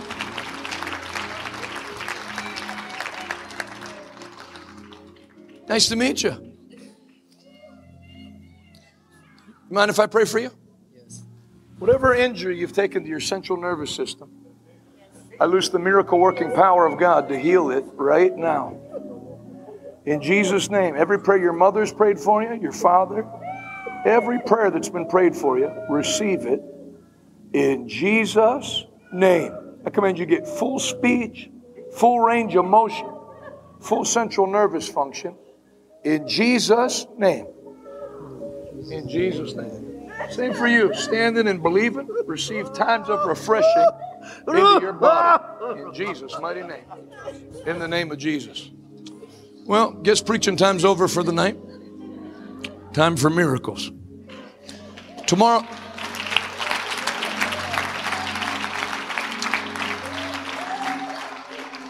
If you're here tonight and you planned on coming to 2 out of the 3 services, come to all 3. I got 3 services with you, and I'm not going to waste any time. Tomorrow I'm going to deal with faith, which you need. And you need to know what it is out of the Word. And then tomorrow night will be a blowout service. If you have to work, remember it's January, and you have all your vacation days. I hope you didn't use all your vacation days before the 26th of January. I've just been tired, boss. And if you've used all your vacation days, just tell your boss you're using all your smoking breaks for the next 11 months all at once.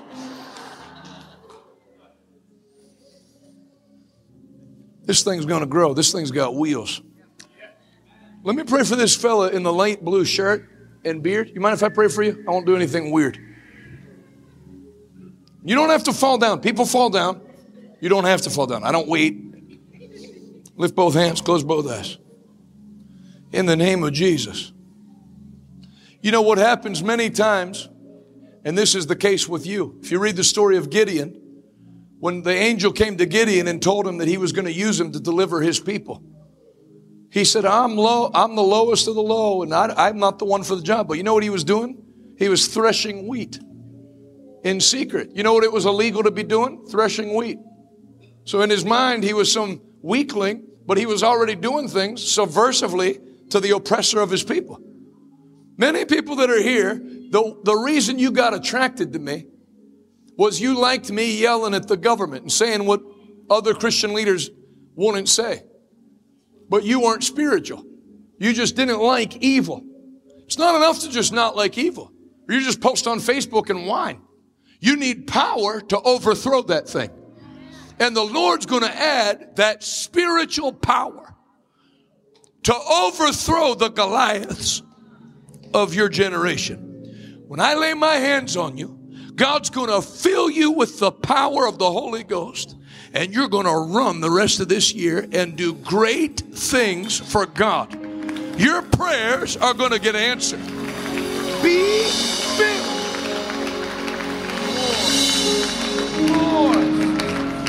More. In Jesus' name. You're going to have the best year you've ever had. In Jesus' mighty name.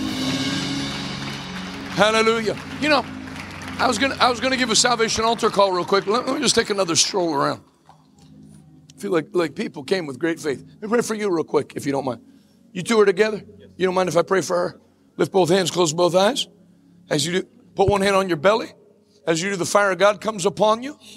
You're filled with a fresh filling of the Holy Ghost, and God heals your body. That's it. right into you right now. There it is.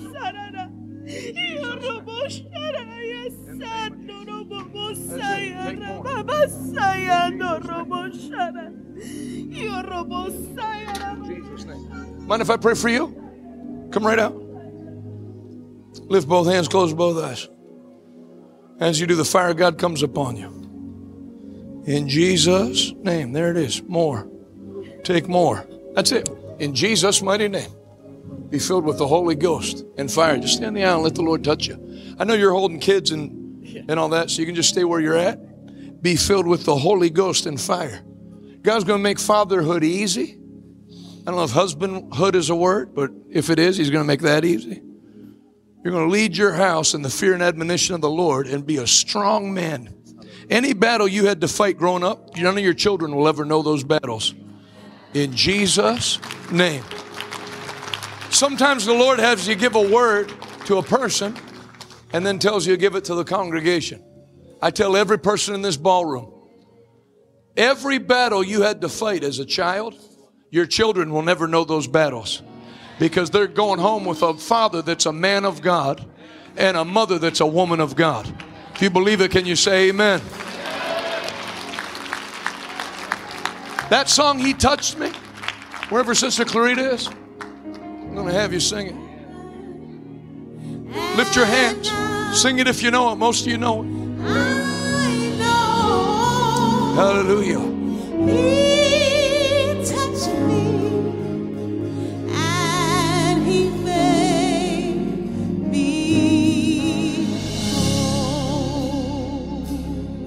He touched me. Yes, He touched me. And oh, the joy that filled my soul. And oh,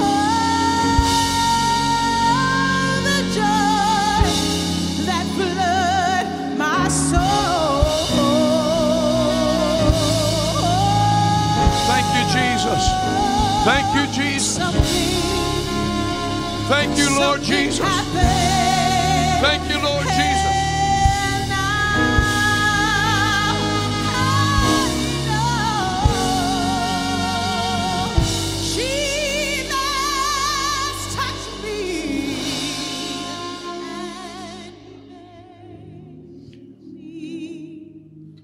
Sister Clarita, I don't know who's made you feel like you're not welcome here.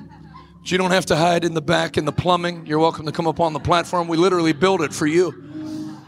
I'm going to have her lead that one more time. I want everybody to lift their hands. And you probably know the words by now. I want you to sing it if you know it. Let this anointing heal you right now. Some of you are going to get filled with the Holy Ghost right now during the singing.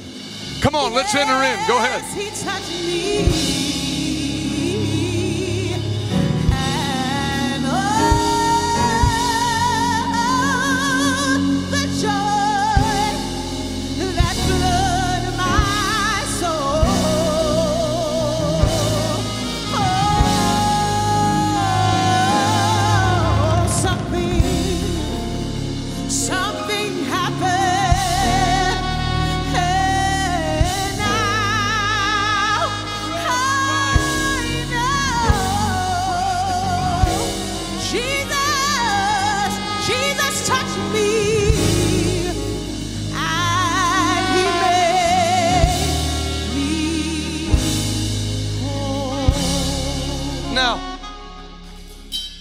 As they continue to play that, this is Isaiah 54. This is the scripture the Lord gave us on the fast.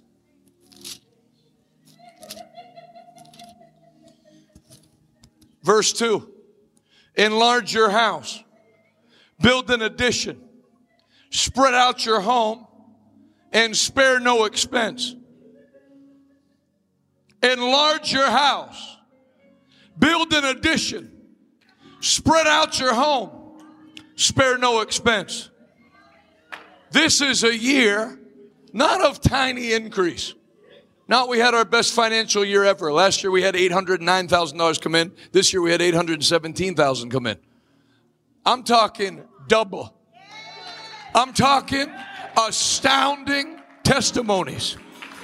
Now, when you lay hands on people, There is an expansion that takes place on the inside of you by the Spirit when you have the right people lay hands on you. How many of you were at or watched What No Eye Has Seen when we had it in Pittsburgh?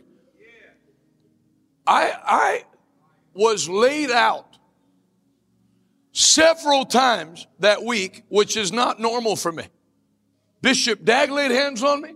I was out for so long, I didn't get to say bye to him before he went back to Ghana. He was gone. When I woke up, most of the lights were out. And then Paula Nietzsche. Bishop Dag has 6,000 churches. Paula Nietzsche has a 90,000 seat church. When they finished, that was the first week of July. July 22nd was when we launched Fort Worth. We had 140 people in Pittsburgh at all-night prayer last year. This year we had 450 in Pittsburgh and 300 in Fort Worth. That's in 1 year. From 140 in one location to 700 in 2 locations. Somebody say double. Somebody say more than enough. Somebody shout overflow. Somebody say double. More than enough. Overflow. That's what, I'm not telling you that. I'm not telling you that to brag. I'm telling you, this is not charismatic happy talk. I mean, a double. And then you come back the next year, but church is the same size, business the same size. Every pastor in this place, I have news for you. Your church is going to double by Christmas time. Practically double. I said your church is going to double. Enlarge your tent. Spare no expense. Build an addition on your house. Can you say amen? Every evangelist that's here, you're going to have when I lay hands on you, you're going to get an impartation for too many meetings. Not enough time. Too many open doors. Not enough time. This is an enlarging time. Now, I want you to keep, I don't need to keep bringing up COVID, but you think back 2 years where it looked like this thing was finished. I don't know about you. I mean, I never stopped moving then, but I made up my mind. If this thing pops open again, I'm running. I want to make the devil sorry that he let this thing slip through his fingers.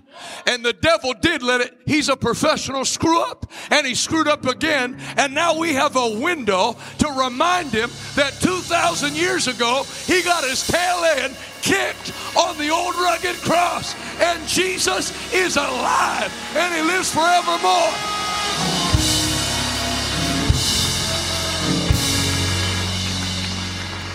Somebody shout hallelujah. Somebody shout, I'm going higher. So that's what this laying on of hands is for. It's impartation. You don't have to stop me when I'm going around. I also have an ear infection. The same Holy Ghost that'll give you a church in Pittsburgh and Fort Worth by grace will heal your body. There's not 2 of them. There's not one that's a ministry specialist and the other that's a doctor. The same Spirit that'll turn you from somebody who can't confess Christ to a girl at a campfire to in charge of a church of 3,120 people. He'll do that for you. Can you say amen? It's the same Holy Ghost.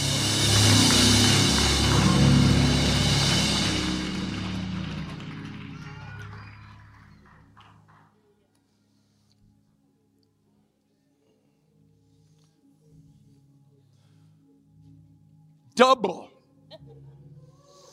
Double. You think there's no reward for standing up? Double. Double. Minimum double.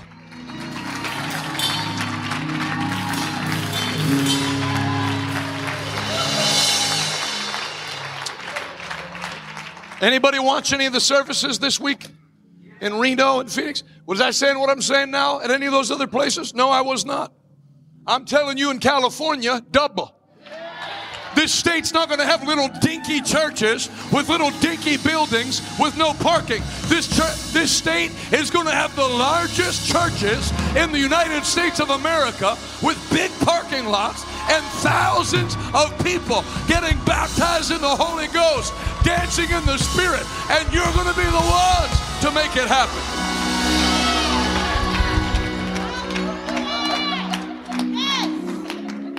Can you say amen? Tonight,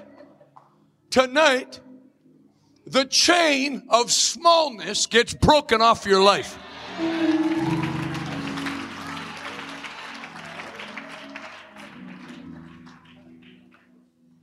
Lift your right hand to heaven and shout it from your spirit. Say, tonight, the chain of smallness is broken off my life.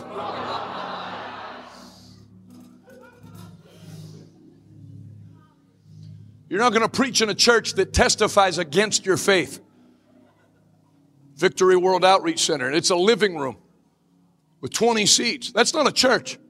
Make some moves. We're going to break the curse in America where pastors have big houses and tiny churches. Put God's thing first.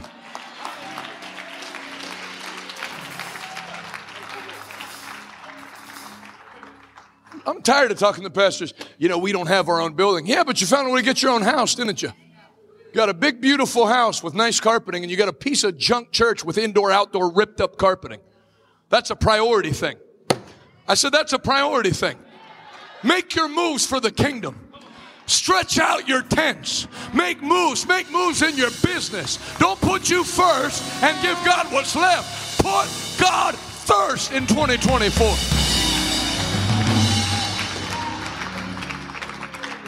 Congratulations, you two.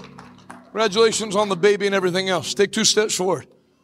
Lift both hands, close both eyes. You already went up a level since I saw you last, and you're going up another level. Bigger offerings, bigger crowds. You're already having big crowds. They'll get even bigger. This is the time of expansion in Jesus' name.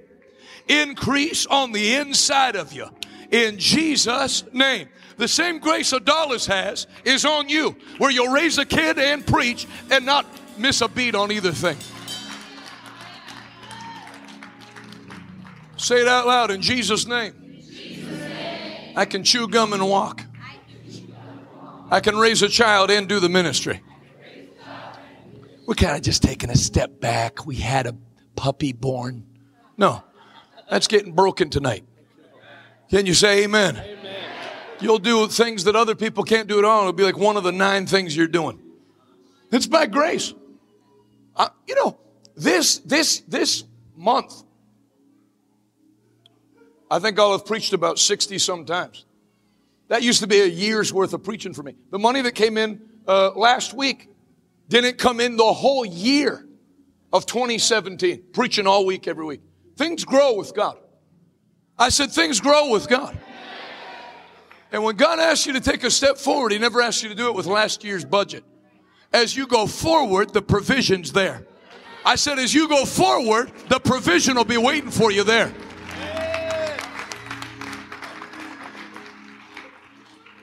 I'm not wasting time. I'm instructing you by the Holy Ghost because you're going to do big things this year. There's not a lot of years left. Everybody say this year. You know, we're making a move. The building's going to cost $1.1 million. We need 1,100 partners. No, you don't. Get the building. But I don't have the money. Your father has it. You know, one time, God spoke to my grandfather to buy a piece of property because they had outgrown their church property. He pastored for 62 years. He had no money. He didn't have any money, and the church didn't have any money. He went to the land, knocked on the door of the house that was there, and his high school classmate answered the door, who I think he dated. She said, Mickey, is that you? Yeah, it's me. The Lord spoke to me to buy your land to expand our church. How much do you want for it? For you? I'll give it to you for such and such. Well, he didn't have that amount either. And so he said, okay, I'll take it. Write up the contract. And while she was writing up the contract, the Lord showed him the woods and gave him a plan. And he wrote up another contract before he had bought the land to have somebody harvest all the lumber off the land, which paid for the land and had enough money left to build the church cash. That's called the gift of faith. That gift of faith is in you. Quit looking at what you don't have. You have the gift of faith. And that gift of faith will move any mountain.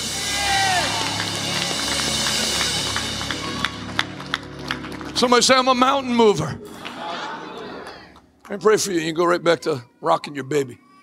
Lift both hands, close both eyes. Jesus loves you a lot. Your hunger for God's palpable. Blessed are they that hunger and thirst after God, for they shall be filled. Filled. Too much. Overflow. You're going to do great things this year. Great things. You're going to do great things this year, my friend. You're going to go bigger than people thought. You're going to have family members pull you aside and ask you, how'd you afford that? How were you and your wife able to get that house? Did you get a raise? I pray God embarrasses you with blessings this year. I pray you have to answer questions all 12 months. How were you able to do that? You can point up and say, I serve El Shaddai, the God of more than enough.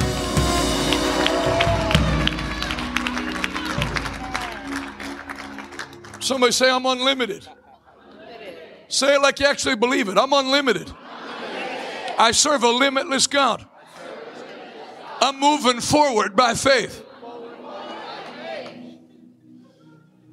One last thing, and I'll leave you alone. And by leave you alone, I mean go longer by praying. You're going to find something that most people never get to find out because they would never make the move. If you move forward, God gets interested in what you're doing. There is no anointing or anything that deals with God that has an interest in maintaining. He's a God of fruitfulness and growth and multiplication. So when your plans are to maintain the budget and maintain the amount of people you have on staff, maintain the size of your church, he who tries to keep his life for himself will lose it. That's how you die. But he who gives up his life for my sake and the sake of the gospel will find true life. Everybody say, move forward. Jonathan, start the church in Fort Worth now. Hey, everybody, we're starting the church October 1st. People come up, congratulations, where's the building? I'll let you know when I know. I'm just telling you what I was told. We're starting the church, everything flowed. Money came. That church was financially self-sustaining week 1. So it feels like a risk. We already have a good church in Pittsburgh. Why risk it? The risk is not in going forward. Say something with me. Say, there's no risk in faith, only in unbelief. Faith is no risk. Sorry to ruin all your California faith messages you've heard. I know faith's a bit risky, amen, eh? No. The risk is not doing what God said.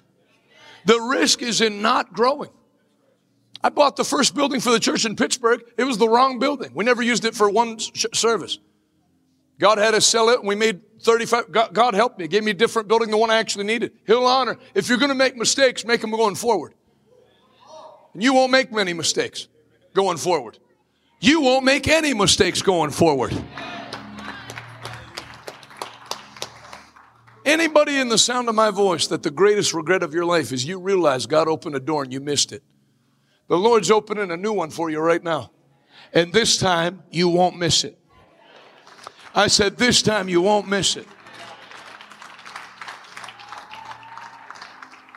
One more scripture, and then we'll pray. Ephesians 3:20. A scripture that's half quoted. Stay on your feet because I'm going to line you up in a second. Ephesians 3:20. Now all glory to God. This is how it's usually quoted. Now all glory to God who is able to accomplish infinitely more than we might ask or think. But they leave out a part. Now all glory to God who is able through his mighty power at work within us.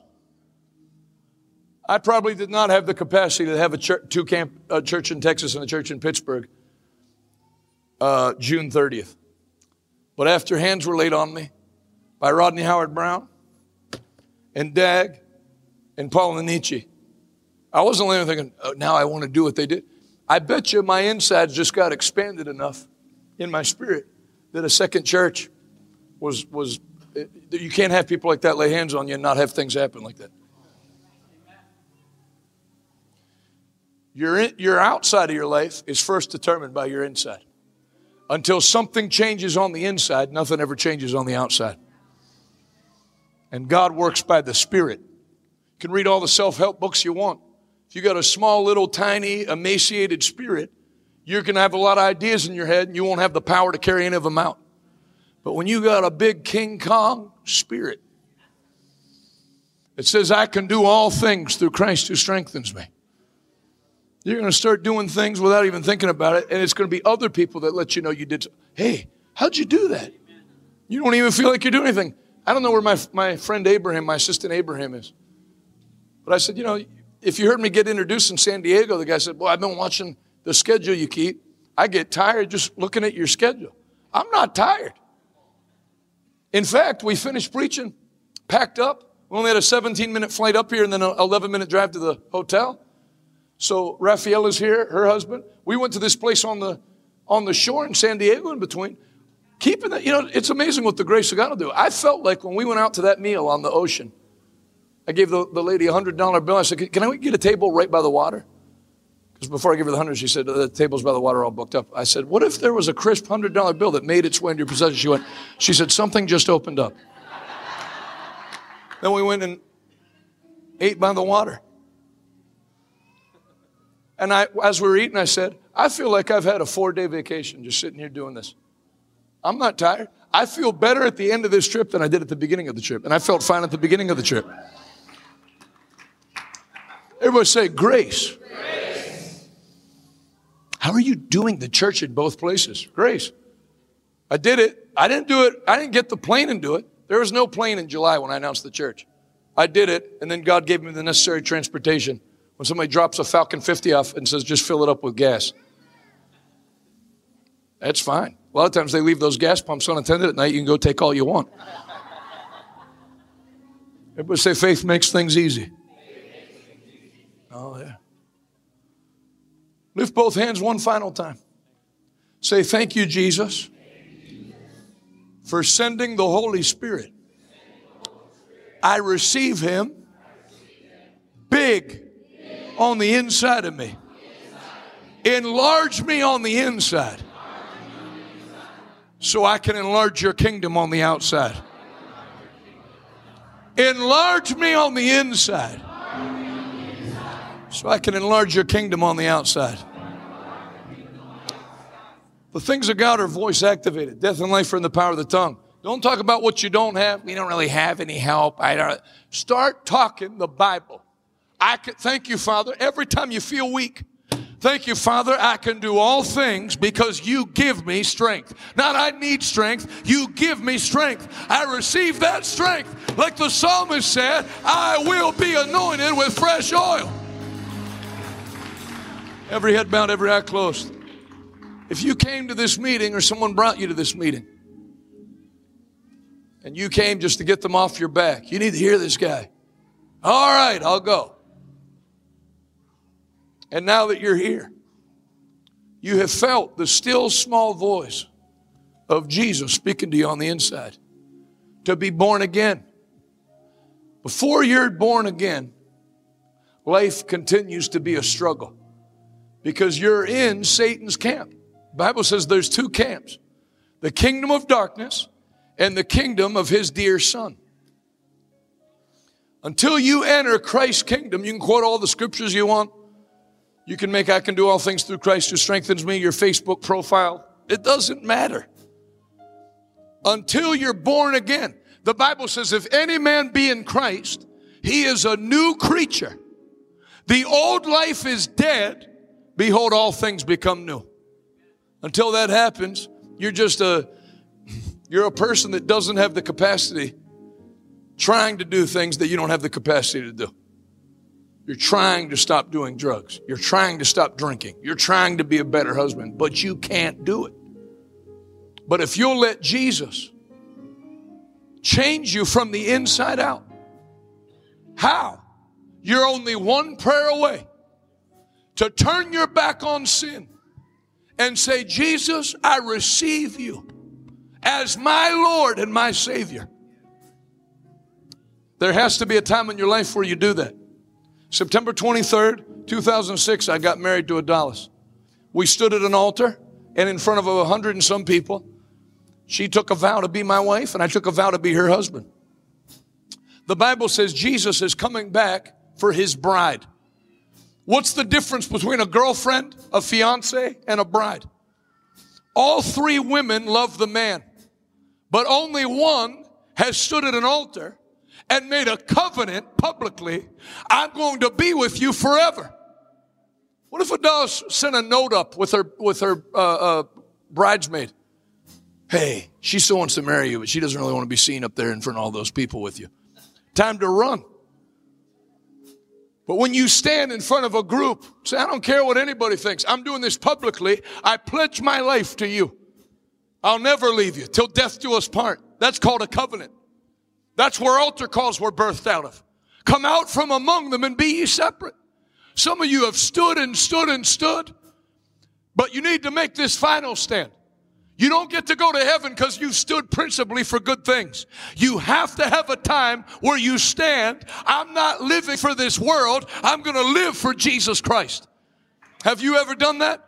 Can you identify a specific time in your mind where you publicly made Jesus Christ your Lord and Savior? If you've not done that, I'm not here to berate you and say shame on you. That's why I'm opening up the altar. For the rest of your life, in fact, even tonight, you can go home and not say, well, I had a good time there. No. For the rest of your life, January 26th, 2024, I told the devil to get lost, and I received Jesus Christ, and oh, what a glorious change. You can lay your head on your pillow tonight and know you have peace with God. Your sins are all forgiven. If you're here and you say, Jonathan, when you pray in about 1 minute, I want to pray with you. I want to make tonight the night that I make Jesus Christ my Lord and Savior. In Southern California, the thing the devil tried to stop for 3 years, you're going to stick it in his face tonight. If you say, Jonathan, that's me, I'm doing that tonight. I want you to put your hand up high right now. We're going to pray together in Jesus' name. I see your hand. Who else? Put it up high where I can see it. God bless you. Who else? Yes. Who else? The Lord's dealing with your heart. Surrender your life. Surrender your life to Jesus. Holding nothing back. Not holding on to sin. Anyone who can hear me, you don't have to be registered for this event. If you're a worker, or you're walking through, I want to get right with God. I'm tired of living in sin. Very quickly, everyone that lifted a hand, I want you to come and join me. We're going to pray right now. Come right now. Go ahead and clap for them as they come. God bless you. God bless you. God bless you as you come.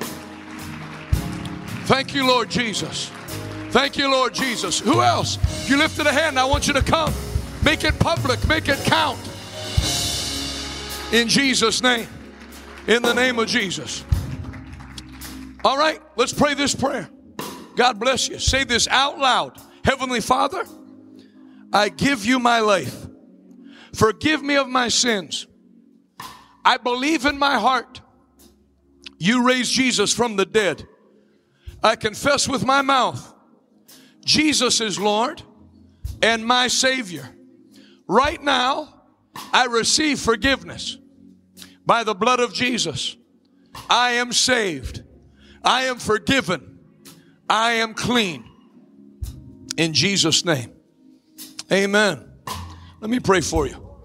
I respect you so much. Coming to the meeting, coming forward, giving your life to Jesus. From today, everything changes. You won't need any special prayer.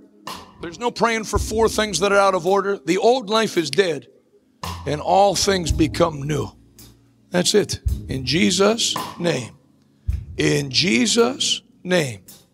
The blessing of the Lord overtakes you. That's it. A new heart He gives you. A new life He gives you. In Jesus' name. Welcome to the family of God. Stay right here. These are my 2 friends. They're going to give you a gift, then you can come back to your seat. Give your new brother a great hand clap. Your new sister. Give Jesus one more great hand clap.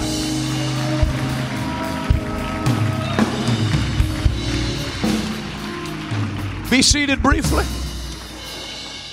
I'm not going to get the service back after I pray for you. And there's people that came to sow seed. No one has to give anything to get prayer. Obviously, I'm not checking who gave. I won't even know. But there's people who want to give. And there's people that God spoke to you while you were here tonight. Like we often do on the online broadcast. Tonight, I want you to write in the memo of whatever you give, dream seed. I'm sowing this in the first month of this new year, believing for the double. You can write dream seed. You can write 2X. Oh, Brother Jonathan, I'm not believing for 2X. I'm believing for 10X. Why don't you go for 2 first? People, Christians, man, they're interesting people. Talk to them about being a millionaire. I'm believing to be a billionaire. Yes, why don't you start by becoming a thousandaire? Amen. Everybody say 2X. Yeah, that's not small. If you have a church of 30 and it goes to 60, that's big. Everything's percentage. Can you say amen? Envelopes are in your seat. If you're making out a check, you make it out to Revival Today. If you're watching online, revivaltoday.com, you click Give Now. And then it has all the ways to give listed right there. Thank you for your giving.